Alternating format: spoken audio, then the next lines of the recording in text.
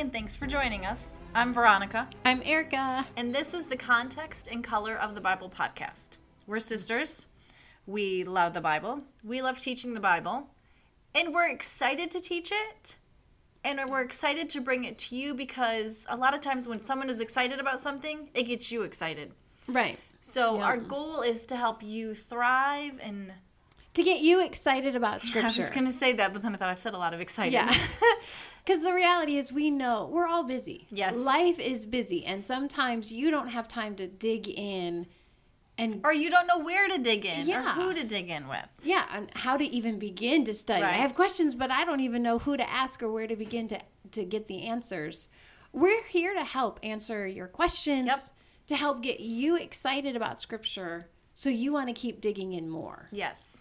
Yes, because I think, and that's what got me started. Erica, you and your Brian started, and it was like, oh, there's things I'm missing. I want to know more, and I didn't live by you at the time. Right. And you two didn't do podcasts or recorded teachings. Right. So I had to start reading on my own. So we're making it easier for all of you to help you go, want to know what I learned today? Want to see? Because there's so many connections. Yes. Throughout Scripture. And it's exciting when you see those connections because God becomes more real and you go, he's really involved in the details. Right. And if I can see the connections of God in Scripture with the details, then I can see it in my own life. Yeah. And when I don't feel him, when I don't see him, I can look at his word and go, you know what? I've seen how he's been in the past. Mm-hmm. In his word, in my own personal life, so I know I can trust him with the future. Yes. So true. Yes. And right now the Bible is under attack. Yes. And our desire is to help it make sense. Okay. Because when the Bible makes sense, it becomes more real. Yes. And more believable. And it becomes a book you want to listen to and live by. Yes. That's true. And so our desire is to help you see the Bible as real and actually having something to say to your life today. Yes. It means something today. And it can help you in life today. So, just going to keep saying yes, Erica. So, thanks for joining us as we help you guys. Yeah. This is season 2, episode 12. Yep. We are looking at this parable, the parable of the 10 Minas. We have only one more parable left, unless our listeners jump on the Facebook page. Let us know or text us. Hey, I want you.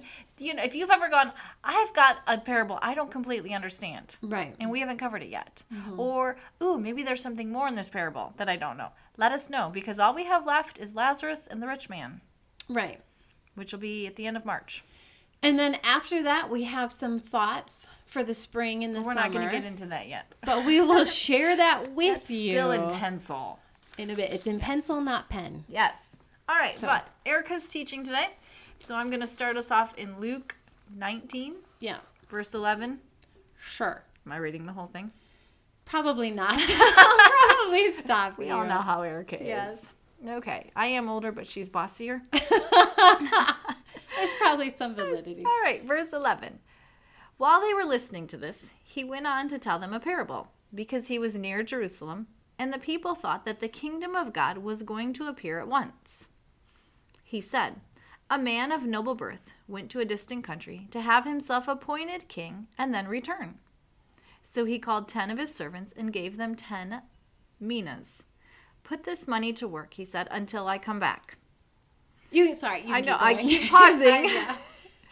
But his subjects hated him and sent a delegation after him to say, we don't want this man to be our king. Okay, let's stop right there. I knew it. Yes. So... because there's context that the listeners have that we don't have. If you probably remember Herod the Great. Yes. Herod that was king when Jesus was born and had all the boy babies under the age of 2 killed. Correct. Around Bethlehem. We talk about him at Christmas time, Erica. Right, yes. Excuse me. Well, Herod the Great had to go to Rome to be given his kingship. He was a man of noble birth who went away on a distant journey and then came back and was crowned king. Okay. The same thing happened to his son. But at the time of Jesus giving this parable, Herod is dead. Herod is dead, yes. Long but everybody dead. would know that history. Right. Because it's only like 30 years ago. Right. Okay. Along with that, his son Archelaus also went to Rome to try to be crowned king. And the Jewish people sent a delegation saying, please don't. Oh. This man is horrible. We don't want him. And so Rome said, well, we give you a temporary trial. We'll put you as like a minor king over a smaller area. And in fact, in Matthew, it says that's why Joseph and Mary didn't go back to Bethlehem, because they didn't want to be under Archelaus. So they go to Nazareth. Okay. And return there. And eventually he lost his kingship because he was a bad king. And then later on, another descendants of Herod in like 10, 15 years will do the same thing. Go to Rome, try to become king. People will intervene. So this is something the listeners go, been there, done that. Yeah, they know this scenario. Really happens. It really happens, yeah. Okay. A nobleman really does leave to try to be crowned king, and people really do go after him and say, we don't want this one and king. there probably might be a little bit of pride in, we shot him down. Probably. He didn't get his way. Yeah. We helped thwart his evil plan. Yeah. He's taking over the world. Yes. Yeah. Okay. So this was a scenario they knew about and actually could go either way. Because Herod the Great was crowned king, but his son was given a minor trial and then eventually lost his kingdom. So this nobleman is going away on a journey. He may not come back. Okay. And you don't know how long he's going to be until he comes back. So there's a lot of unknowns with this nobleman leaving. Okay. And so he calls his servants, and it says 10, but basically Jesus divides them into two groups. Okay. And he gives them all about $10,000. Each or total? Each. Oh. He gives them a nice chunk of money and says, here you go, spend it wisely. You know, sow good seeds, honor people, bless them, make me popular, make me, you know, put money in that honor bank account. Don't bring shame to me. Put honor in it so that people want me to be king and are happy when I come home and am king. Oh, you're representing me right now. You're representing me. Okay. But you don't know for sure he is coming home. Right. But in case I do. Be careful how you live while I'm gone. Okay. On top of that, does everybody want this man to be king? Not if they send a delegation. Right. There are we don't want him. Enemies of this king. Well, even if he's not necessarily bad. Right. They just don't want him for whatever reason. Okay. Not wanting him doesn't automatically make him a bad king. No, he could be a great king. These could be wicked people Okay. that go, well, if he's king, our wicked days are done. Right. Yeah. We don't know anything about the king. Okay. We just know he has enemies. Okay. And so you're a servant and your owner, your master's gone and you're left. And what do? How do you respond to this? Because if you align yourself with the king and he doesn't return, what are your enemies then? You've become enemies. With the enemies? You become, I know, how do I say that? His enemies become your enemies. Then you take on his identity. Right. And you now share his enemies. Okay. And if he doesn't come home, what happens to you? You could be in trouble. You could be in trouble. You have no protection. Right. You know, because now they're focusing on you, where before they were focusing on him. Right. Okay. So it's not an easy, just live for the king decision. It could cause difficulty for you. And so you're waiting to find out, is he coming home? But how are the servants going to live while the master, this want to be king, is gone? And they don't even know. I mean, it's not even like, oh, I can tell he's approaching. Like he said at the next barley harvest, I'll be coming. Look for me. Right. There's nothing to say. You have no clue how long this journey is going to take. There's no sign of his coming. Right. Unless he comes with an army. Right. Herod came with an army, I think. Okay. So you're just stuck every day going, maybe today, maybe not. Right. And how am I going to live today while I'm waiting? Right. Okay. So now you can keep reading. Okay. I'm at verse 15. He was made king, however, and returned home. Then he sent for the servants to whom he had given the money in order to find out what they had gained with it. The first one came and said, Sir, your mina has earned 10 more. Am I saying that right? It's probably Mina, but... Okay. All right. I don't know if we'll it matters. Go with Erica. Okay. Verse 17. Well done, my good servant, his master replied. Because you have been trustworthy and in a very small matter, take charge of 10 cities. And the second came and said, Sir, your mina has earned 5 more. His master answered, "You take charge of 5 cities." Then another servant came and said, "Sir, here is your mina. I have kept it laid away in a piece of cloth. I was afraid of you because you are a hard man. You take out what you did not put in and reap what you did not sow."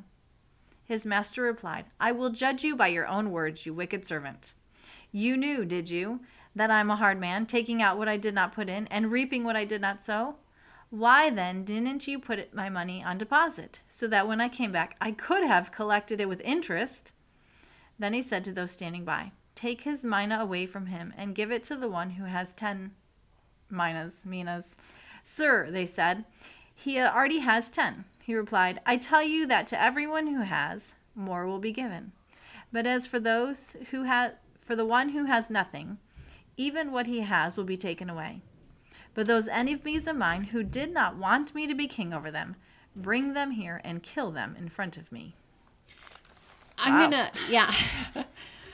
Yeah, there's some harsh words. I'm going to retract my statement. I think he gives each servant $1,000. Okay. Rereading my notes, I think I wrote it wrong. Okay. I think it's 10,000 total he gives. Oh, okay. So 1,000 to each servant. Okay. So we'll let you make a mistake. I think Erica. I made a mistake there. Sorry. Okay. So you have a king. He does come back. He has been crowned king. And what does he do? He immediately calls for his servants. Now, we know there's 10, but Jesus is just putting them into 2 groups. So basically there's one group. Oh, yeah, you're right. One, first, second, and third. Right. And the first 2 servants do what? With the money. They gained. They used it wisely. They were faithful, used it wisely. And how does the king respond? You get more. Right. Your cities now. Right. They were faithful. He justly rewards them, but above and beyond what they deserve, he rewards them. Yeah, I mean, to go from here's money to here's cities. Right. They didn't deserve that, but they proved themselves faithful. So he's a generous king. Okay. What happens to the third servant, though? He got what he asked for. He got what he asked for. Because he said, "I know you're a hard man," and the king's like, "Yeah, you're right." Essentially, yeah. I mean, you think I'm cruel and harsh? I will be cruel and harsh then. The difference between the 2 groups. So the third servant doesn't join with the enemies. So when you say 2 groups, you're putting servant 1 and servant 2 in one group? Yeah. Okay, those who gain and did good. Yeah. Okay. This second group would be, he stayed faithful. He didn't join with the enemies, but he hides. He doesn't do anything with the time, the money. Yeah, I mean, the king says you didn't even put it in the bank to collect interest. And what's the difference? Why does he do that? The king or the servant? The servant. Because he was scared. Because his view of his king. Oh. The first 2 servants apparently understood and knew their king enough to go, he's generous, he's kind, he'll reward us. But this guy's scared. He doesn't know his king. In his view, his king is harsh and cruel and waiting to punish any wrongdoing. So the difference between the 2 seems to come down to how they view the king. Right. Which would make sense because my views are going to affect my actions. Right. So if I can trust and go, okay, even if I don't do a great job, at least I did something. Right. This guy was like, well, I'm scared to death and I'm not going to try. Right. I can't do anything. Right. I can't do anything. I can't win. Yeah. Right. I'll take the easy way out. So what does the king do? He kind of makes it sound like he just gives in and goes, here's what you did. So here's what you expected. So I'm going to fulfill your expectations. Right. The king disciplines the man. Right. He disciplines him, but he doesn't punish him. The servant is not thrown out. Oh. He stays a servant, but he loses his reward. Okay. But there's no comment of throw the servant out, he's done. You're right, he just takes it back. He just takes it back. Yeah. Oh, he gets to stay a servant. Okay. So it's still not as harsh as it was. Right. 2 weeks ago with your wedding banquet. Well, but how do the enemies get treated? At the end of the parable, those enemies of mine did not want me. Bring them here and kill them. Yeah. Okay. Yeah. So in a way, there's almost 3 groups. Right. Yeah. You have your group who we did something. Right. You get rewarded above and beyond what you deserve. Right. You have the one, Erica, who I did nothing. Right. well, I get it taken away. But I don't. I'm still a here. servant. Yeah. I'm still here. And Right. then you have the enemies who this was the ones who went and said, don't make him king. Right. Yes. And so they get killed in front of the man. Right. So at the beginning of the parable, the context is Jesus is telling his disciples the kingdom of God isn't coming right away. Right, because that's what they were waiting for. Right. Who's the king in the parable then? The nobleman that's going on a long journey to get his kingdom. Jesus. Yeah. I mean, in one sense, you could say it's been a long journey. It's been 2,000 years since he left. Right. He hasn't come back and claimed his kingdom yet. Right. So how are his servants doing while he's gone? Some of us are doing good. Right. Yeah, I think Jesus is acknowledging there's some of my servants that are working for me and they're going to get rewarded. But even in that, it's not you had a bigger platform. You had a bigger influence. Right. You were a stay-at-home mom. You were just a woman who quietly served in the church versus you are someone who speaks to thousands. Right. You're a factory worker versus you own your own business. You're a CEO. Right. That has nothing to do with it. Are you faithful with what you have? With what you have. Where God has placed you, are you serving the King today wherever he's placed you? Which is helpful because for most of us probably listening, I don't have a name. I don't have a platform. Right. If you go outside of my town, nobody knows me. Right. And even in my town, people don't know me. Right. And so you go, oh, how I can never be, I'll take Billy Graham or Gladys Allward or Mary Slessor. Let's go to big names. Right. Safe names. I could never, dead people. Right. I could never be them. They're going to be so much more rewarded than I am. They're so much better in heaven. Right. And there's an element where what you put out is based how much you get rewarded. The first servant who... He did have more. He did have more, and so he got rewarded more. But both servants got rewarded. Right. And both were rewarded above and beyond their due. Right. It was not equal... Right. Right. I think there will be believers in eternity that get greater reward than other believers. But I think, here's the thing, we don't even know exactly how God will reward. Because you could look at the person who is faithful day in and day out, living for Jesus, faithful to his wife, his children, loves the Lord, goes to work consistently. Right. And when that man dies, we don't know the type of reward God will give him. We like to put numbers on. And success based on money and fame. Right. We have no clue how God used him in this life. So it's easy to look at somebody and say, well, I'm not a Billy Graham. But you don't know, did Billy Graham really reach more people? Or is God looking at, you are faithful day in and day out. In the small things. In the small things, yeah. Mm-hmm. Yeah, and then I think...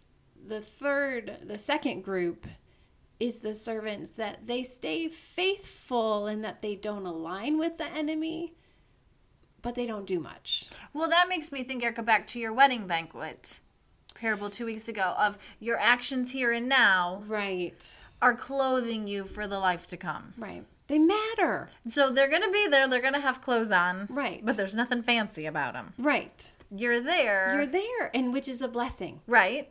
Right. But you could have had more. Right. Had you have done more. Right. Right. Your actions matter to God. One author put it this way: the stakes are high. The living of life is serious business in the parables of Jesus. How you live matters. Yes. It matters to God. Are you obeying him? Are you obeying your king? He's away on a long journey. He has given you stuff. All of us have time, energy, resources, ideas, words, flesh and blood, actions. You may not have 2 pennies to rub together, but you still have something you can give. You still have something you can contribute.